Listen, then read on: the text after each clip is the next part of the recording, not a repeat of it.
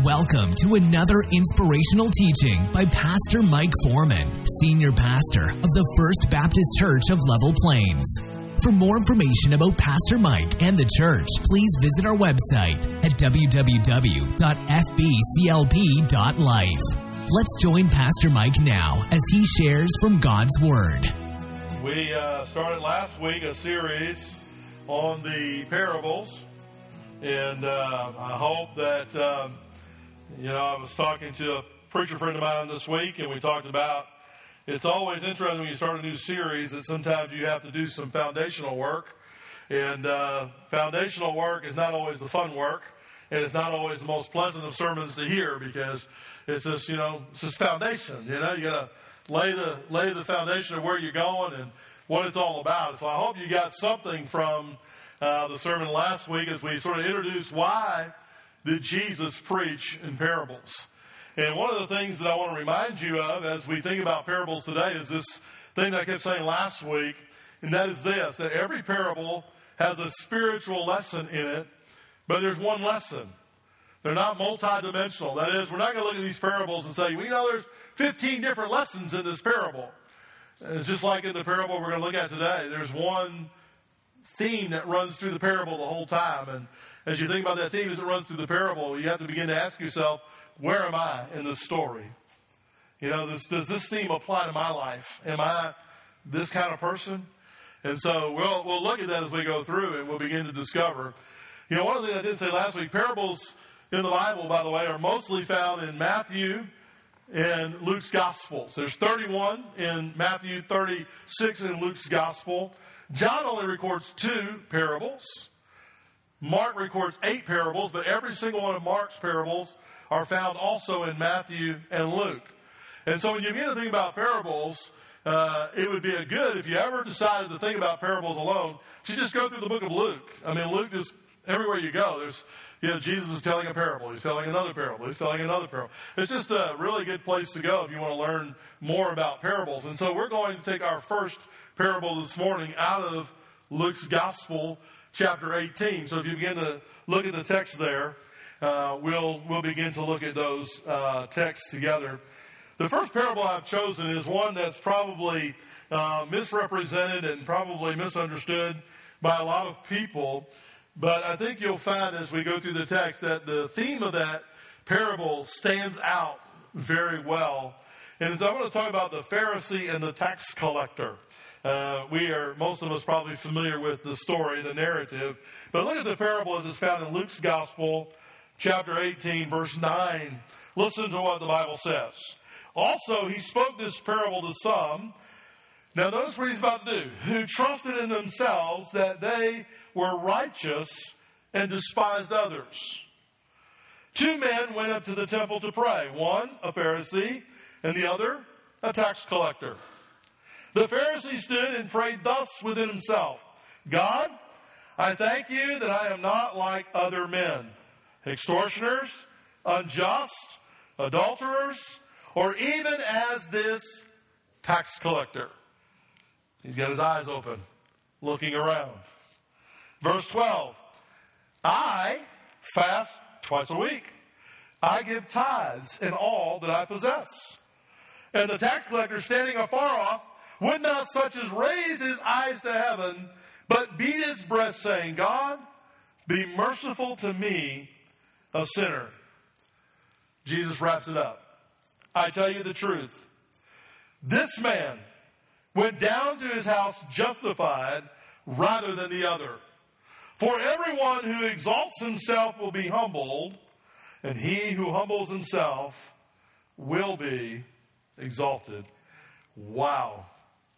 Think about the text. Think about what Jesus is giving us in this text. Well, let me just break it down for you 3 ways. First of all, what is the purpose of this parable? Well, we find it in verse 14. Look at verse 9. Look at verse 9, and it says, here's what it says.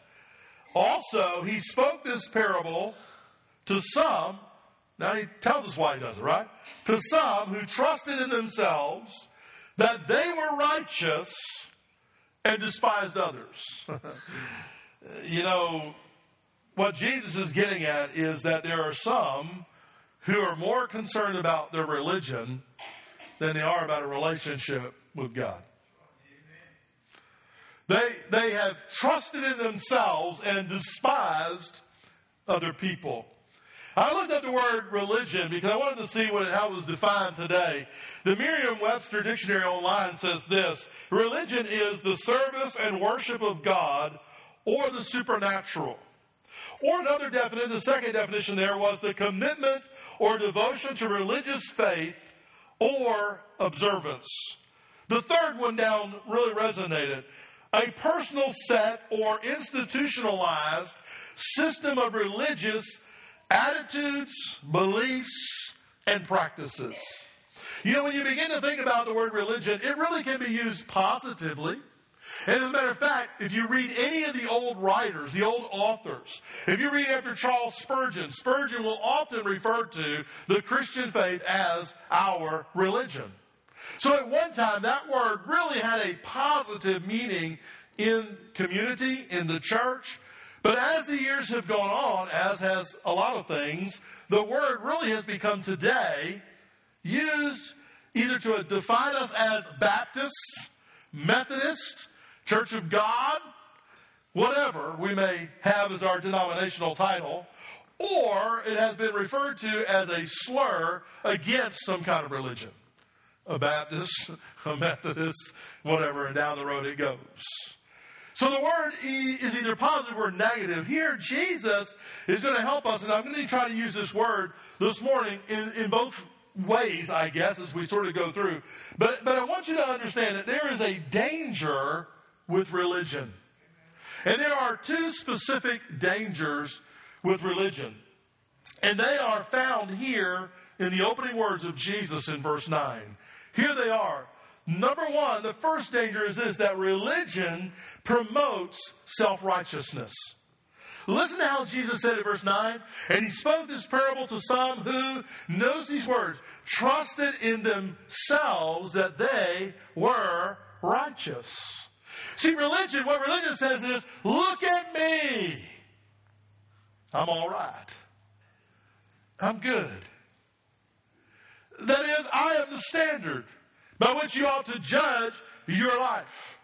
And so they trusted in themselves. They thought, by the word righteous, they thought they had a right standing with God. They thought that God was pleased with them, God was happy with them, God had accepted them on the merit of their self-righteousness. Religious people, you'll find, will work themselves to the bone. That they will try to prove themselves righteous before God by the righteous acts that they do. Religion is what we talked about when we talked about being a Jesus follower. And we said that we've identified Jesus followers for far too long in the church by the things that we do and don't do and by the things that we know, when it should be defined by the relationship in which we have.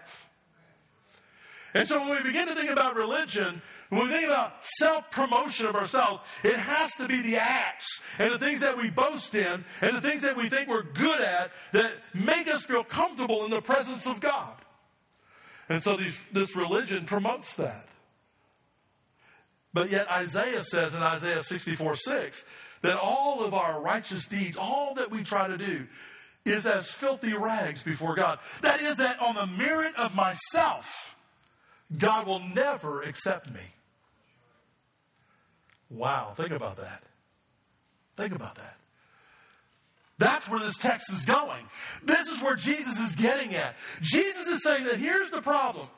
We got two people. One is about religion, and his religion says, I am self-righteous. That is, I don't need anything from God because I am already righteous. I live a certain way. I do certain religious acts. Therefore, God has to. You get that? Has to receive me. Hey, there's folks like this in the world today, may I say. They think exactly this way. They think that their righteousness comes from themselves. I never stole anything. I never killed anyone. I pay my taxes. I hear it all the time when I begin to share the gospel with people. They're just like what Jesus is saying, that he's preaching this parable to them who think that they trust in themselves to be righteous, to be right with God.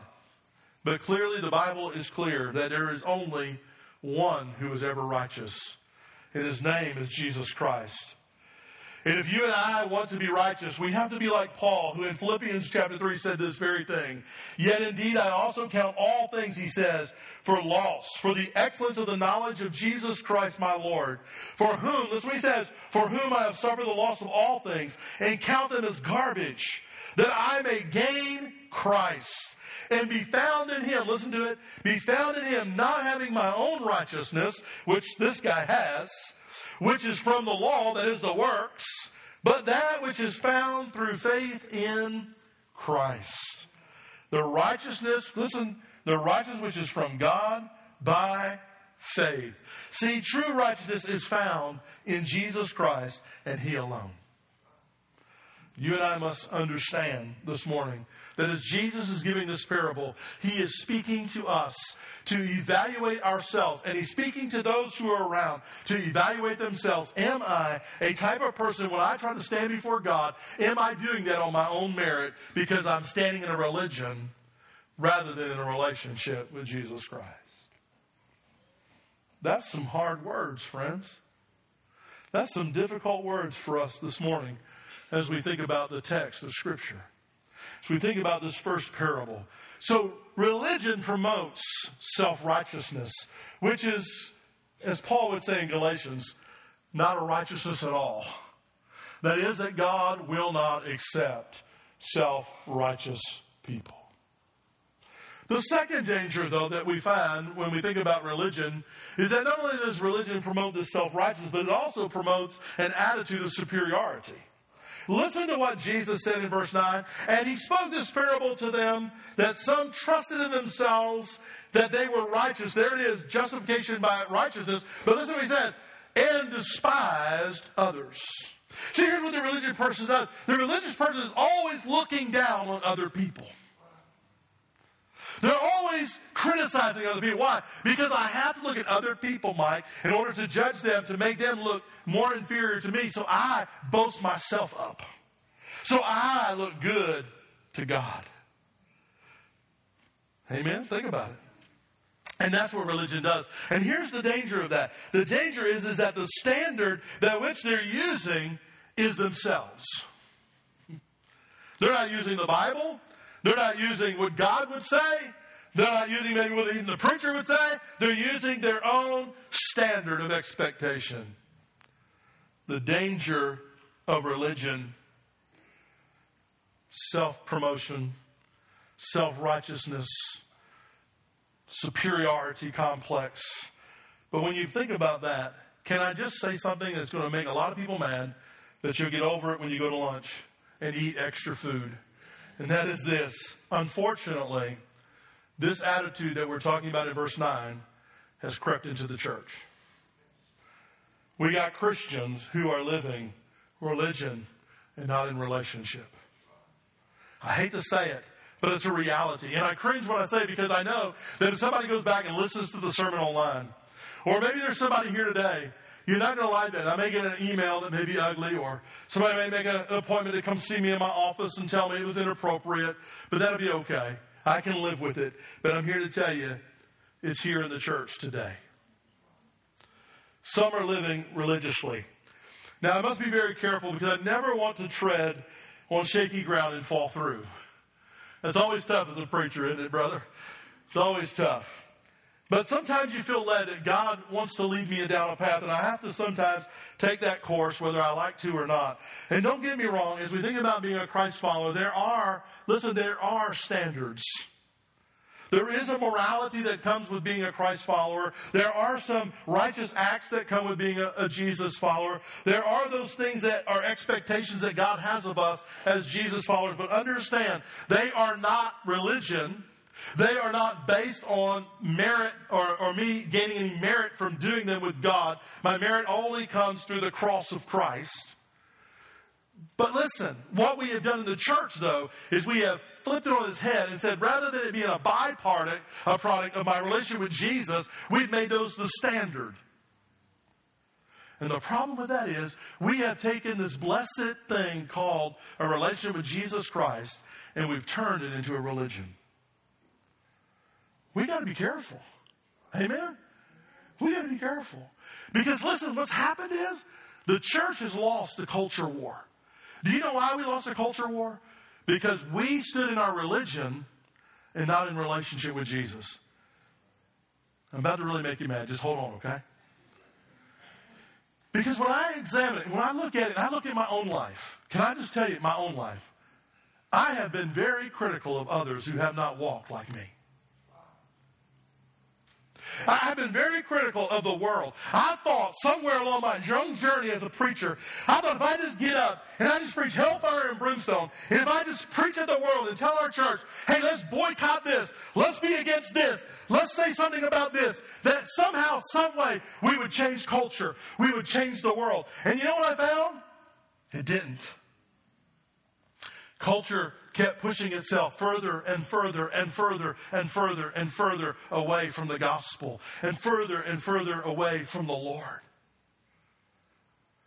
And you know what I have to say today?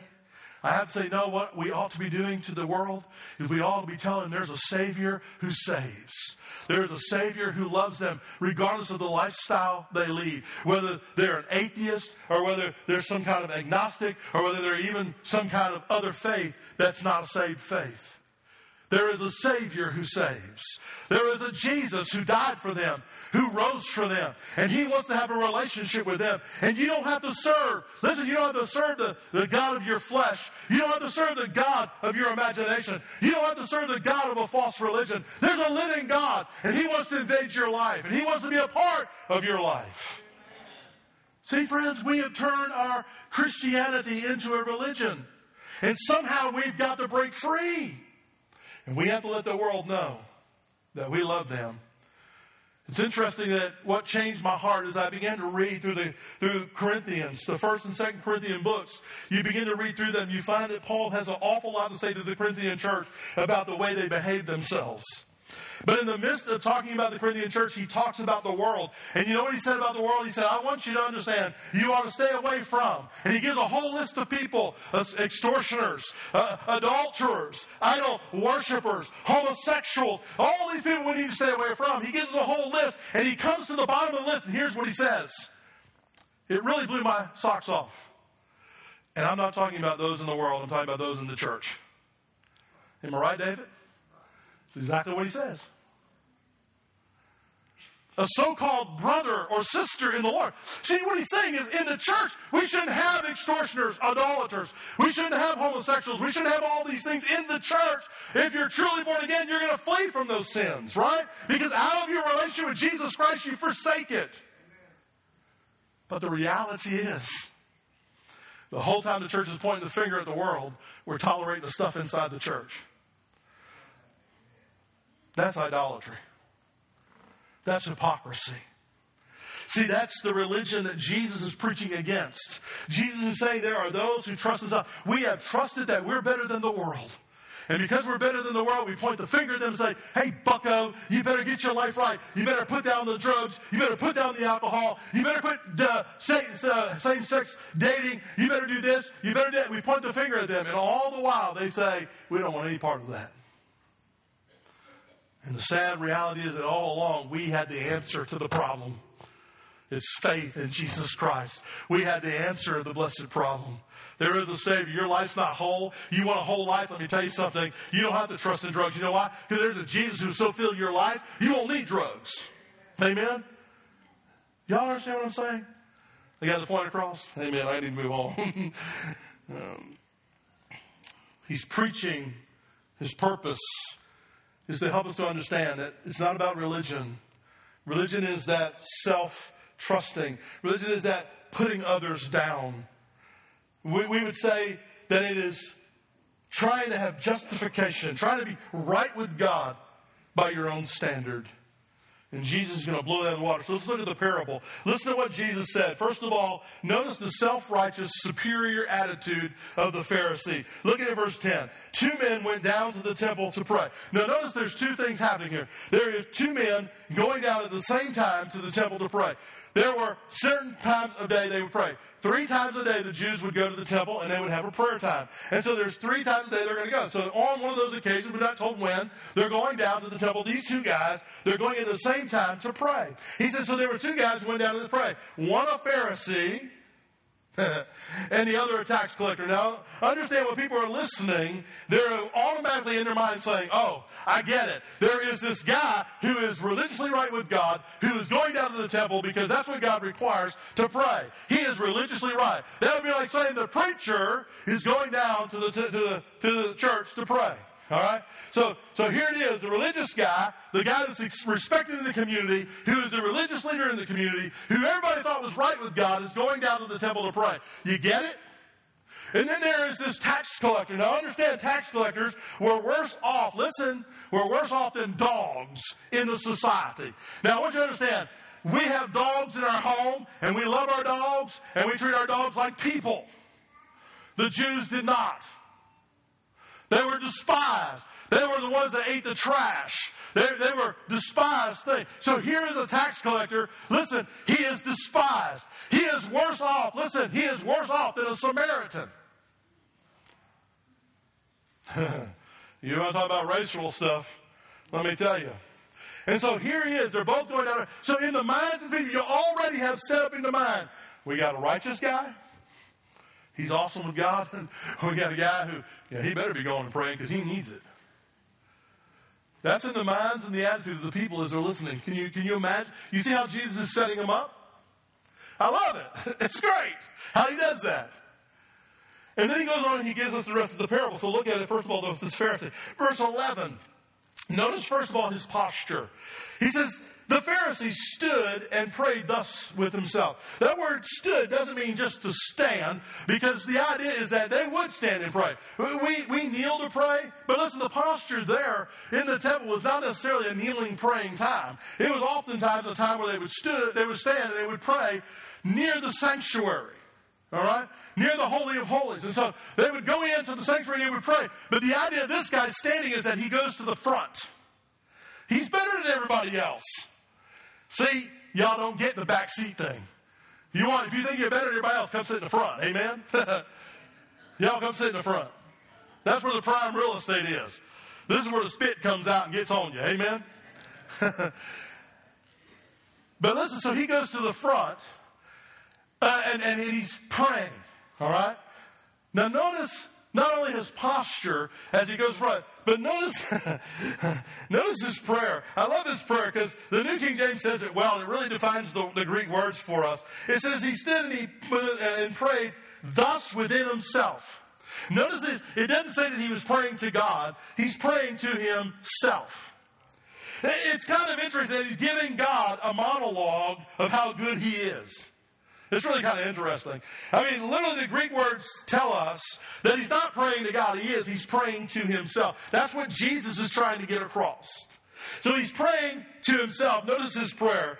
He stood and he prayed. He said, God, I thank you. Well, nothing wrong with thanking God, right?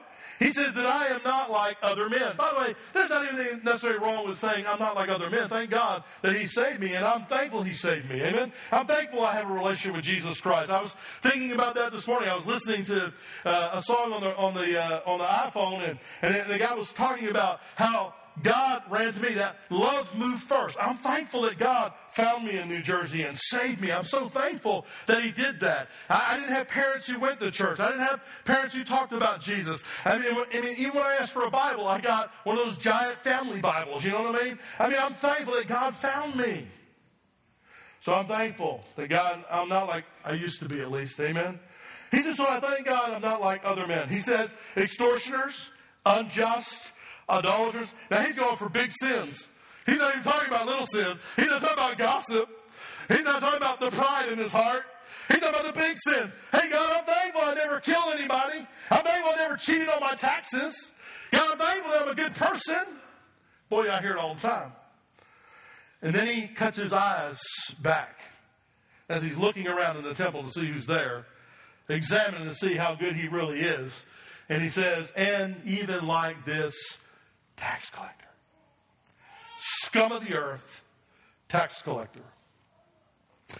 Do you know why the church won't reach some people? Because that's the way our attitude is. We look at them, and I can remember when tattoos were not the end thing. Everybody gets tattoos these days, amen? I'm thinking about going and getting one. That way when I wear shorts, I want a tree right there, Psalm 1, that goes down, and the roots go into my feet, and there's like a stream there. Man, that would be so cool, wouldn't it? You know what I'm saying? I told Tim, that's what I'll do. But then somebody told me, I don't know how true it is, somebody got tattoos tell me, but somebody told me that, in your feet is probably one of the most painful places to get tattoos, so that's out. All right? And by the way, anybody listening to this, I don't have any tattoos, okay? I really don't. I'm too afraid of needles, so I wouldn't go do that. But I remember when tattoos came, man, I had people in my church come to me and say, oh, Pastor, so-and-so ain't got a tattoo. Really? That's awesome. That's for them. I mean, that's not, we act like that's a cardinal sin. We're like, wow. Or they go, hey, Pastor, so-and-so, I saw them smoking. Oh, you did? Wow, okay. So now we're going to start judging people. I will say, hey, guess what? I just caught you gossiping. It's like, come on, people. It's like, we had this. So these guys look back, and he's looking at, I'm glad I'm not like this person. But I want you to notice, lastly, as we think about this guy, I want you to notice his personal pronouns, because he uses the word I 5 times. Notice the text. Go back. Verse 11. And the Pharisee stood and he prayed thus with himself. God, I, number 1, thank you that I am not like other men, extortioners, unjust, adulterers, and even like this tax collector. Notice his religious act. I fast twice a week. By the way, they were only required once a week to fast. He fasted twice. Oh, isn't he great? He's so spiritual. And then not only that, he said, I give tithes of all that I possess. And there were certain tithes they had to give. He didn't have to do everything he possessed. There were certain tithes required of them that he could have gave. But here he is. So, man, he's over the top, David. I give everything. Come out. Look at me. Oh, God, I can just see it now, Him holding his robes and, like some Christians do in church. I'm just spiritual. Well, bless God, brother. You may not be as spiritual as you think you are. Well, I know the Bible. Well, it's not. The Bible doesn't know you. Amen. If you read the Bible will be reading you. Amen. And the Bible will be changing you. Anyway, I need to move on before I get in trouble. But I want you to notice the second thing. By the way, you only get in trouble with the religious people. Amen. That's all Jesus got in trouble with was religious people. Don't roll your eyes at me. Don't roll your eyes at me. The contrite and humble tax collector. Notice his posture, though. It's totally different, isn't it? You totally see a different attitude, a different character in this man. And the tax collector standing afar off. He didn't even move close to the altar. He didn't even come. He was a back row Baptist. Amen. So you guys are in good company back there. My wife sits back there. Amen. So I got to be careful. But anyway, so, he didn't even feel worthy. Listen, he didn't even feel worthy to move close to God. Now we're talking about something. Amen. Now we're beginning to make a transition. The tax collector standing afar off would not so much as raise his eye. He wouldn't even look to heaven. And then notice what he does. He smites his breast, beats himself. That's contrition, by the way. In the Bible, when somebody beats their breast, that means they're contrite. They feel undone. They feel hopeless. And so this guy, he beats his breast and he says to God, be merciful to me, a sinner. What does he do? He confesses. He says, God, I realize I'm nothing. I need you. That's a whole lot different than the Pharisee, isn't it? The Pharisee's like, hey, God, just want to let you know, I'm the best you got. I'm the best you got. The tax collector says, God, I'm the scum of the earth. I know it. We make our hymns. We love singing hymns, but, one of our hymns, we've changed it. Because he used to say when it was first written that such a worm as I, we're too politically correct these days. We don't want to call ourselves worms. We don't want to admit to God how much of the scum of the earth we really are. And thankful that he would save us and redeem us from that he would set us up on high. We didn't set ourselves up. He set us up, but yet sometimes we act like we did. And so Jesus is giving us this parable, and he says, notice, one is goes down to his house. Notice as it comes to the end, what's the principle? Notice verse 14 as we wrap it up. He says, I tell you, this man. What man? The tax collector. This man went down to his house. Notice the word justified. You know what that word means? Remember we told you at the beginning, Jesus told this parable about those who trusted in themselves. The religious people, right? They trusted themselves. Why? They had their own set of righteousness. And their righteousness, by the way, does not save them. This is a parable. Listen, this is a parable about who's truly saved, who's not. This is a parable about justification. And so here it is. The Bible says that this man, the man who said, God, I am nothing but a worm. God, I need you. He's not looking at the Pharisee. He's not looking at his brother next to him. He's looking into his own heart and saying, God, if I were to die right now, I'm going to bust hell wide open. And he says, God, I need you. Be merciful to me. And he throws himself upon the mercy of God. And Jesus said he went down to his house justified.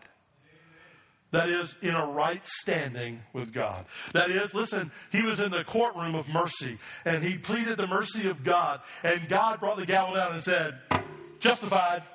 You're mine. Think about that. That's so awesome, isn't it? That all you had to do was come to a place in your life where you repented of your sin because you realized how horrible and gross and ugly it was. And when you repented of your sin and you pleaded the mercy of God, you got the mercy of God and the grace of God brought into your life that saved your soul. That is, that justified you. That made you right with God. Wow. Not because you deserved it. Not because you tithed. Not because you prayed. Not because you went to church. Has nothing to do with what that guy prayed about. Has to do with humbling our hearts, right?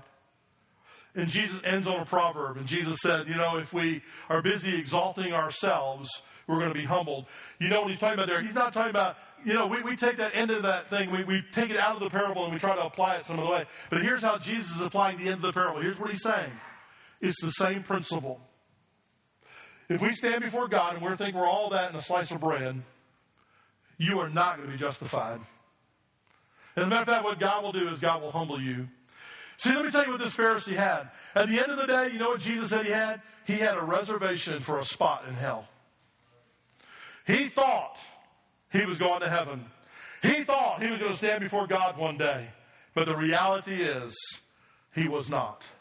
The reality is, because he exalted himself, he would be humbled one day, ultimately, for all of eternity, lost in hell. That's the parable that Jesus is telling us.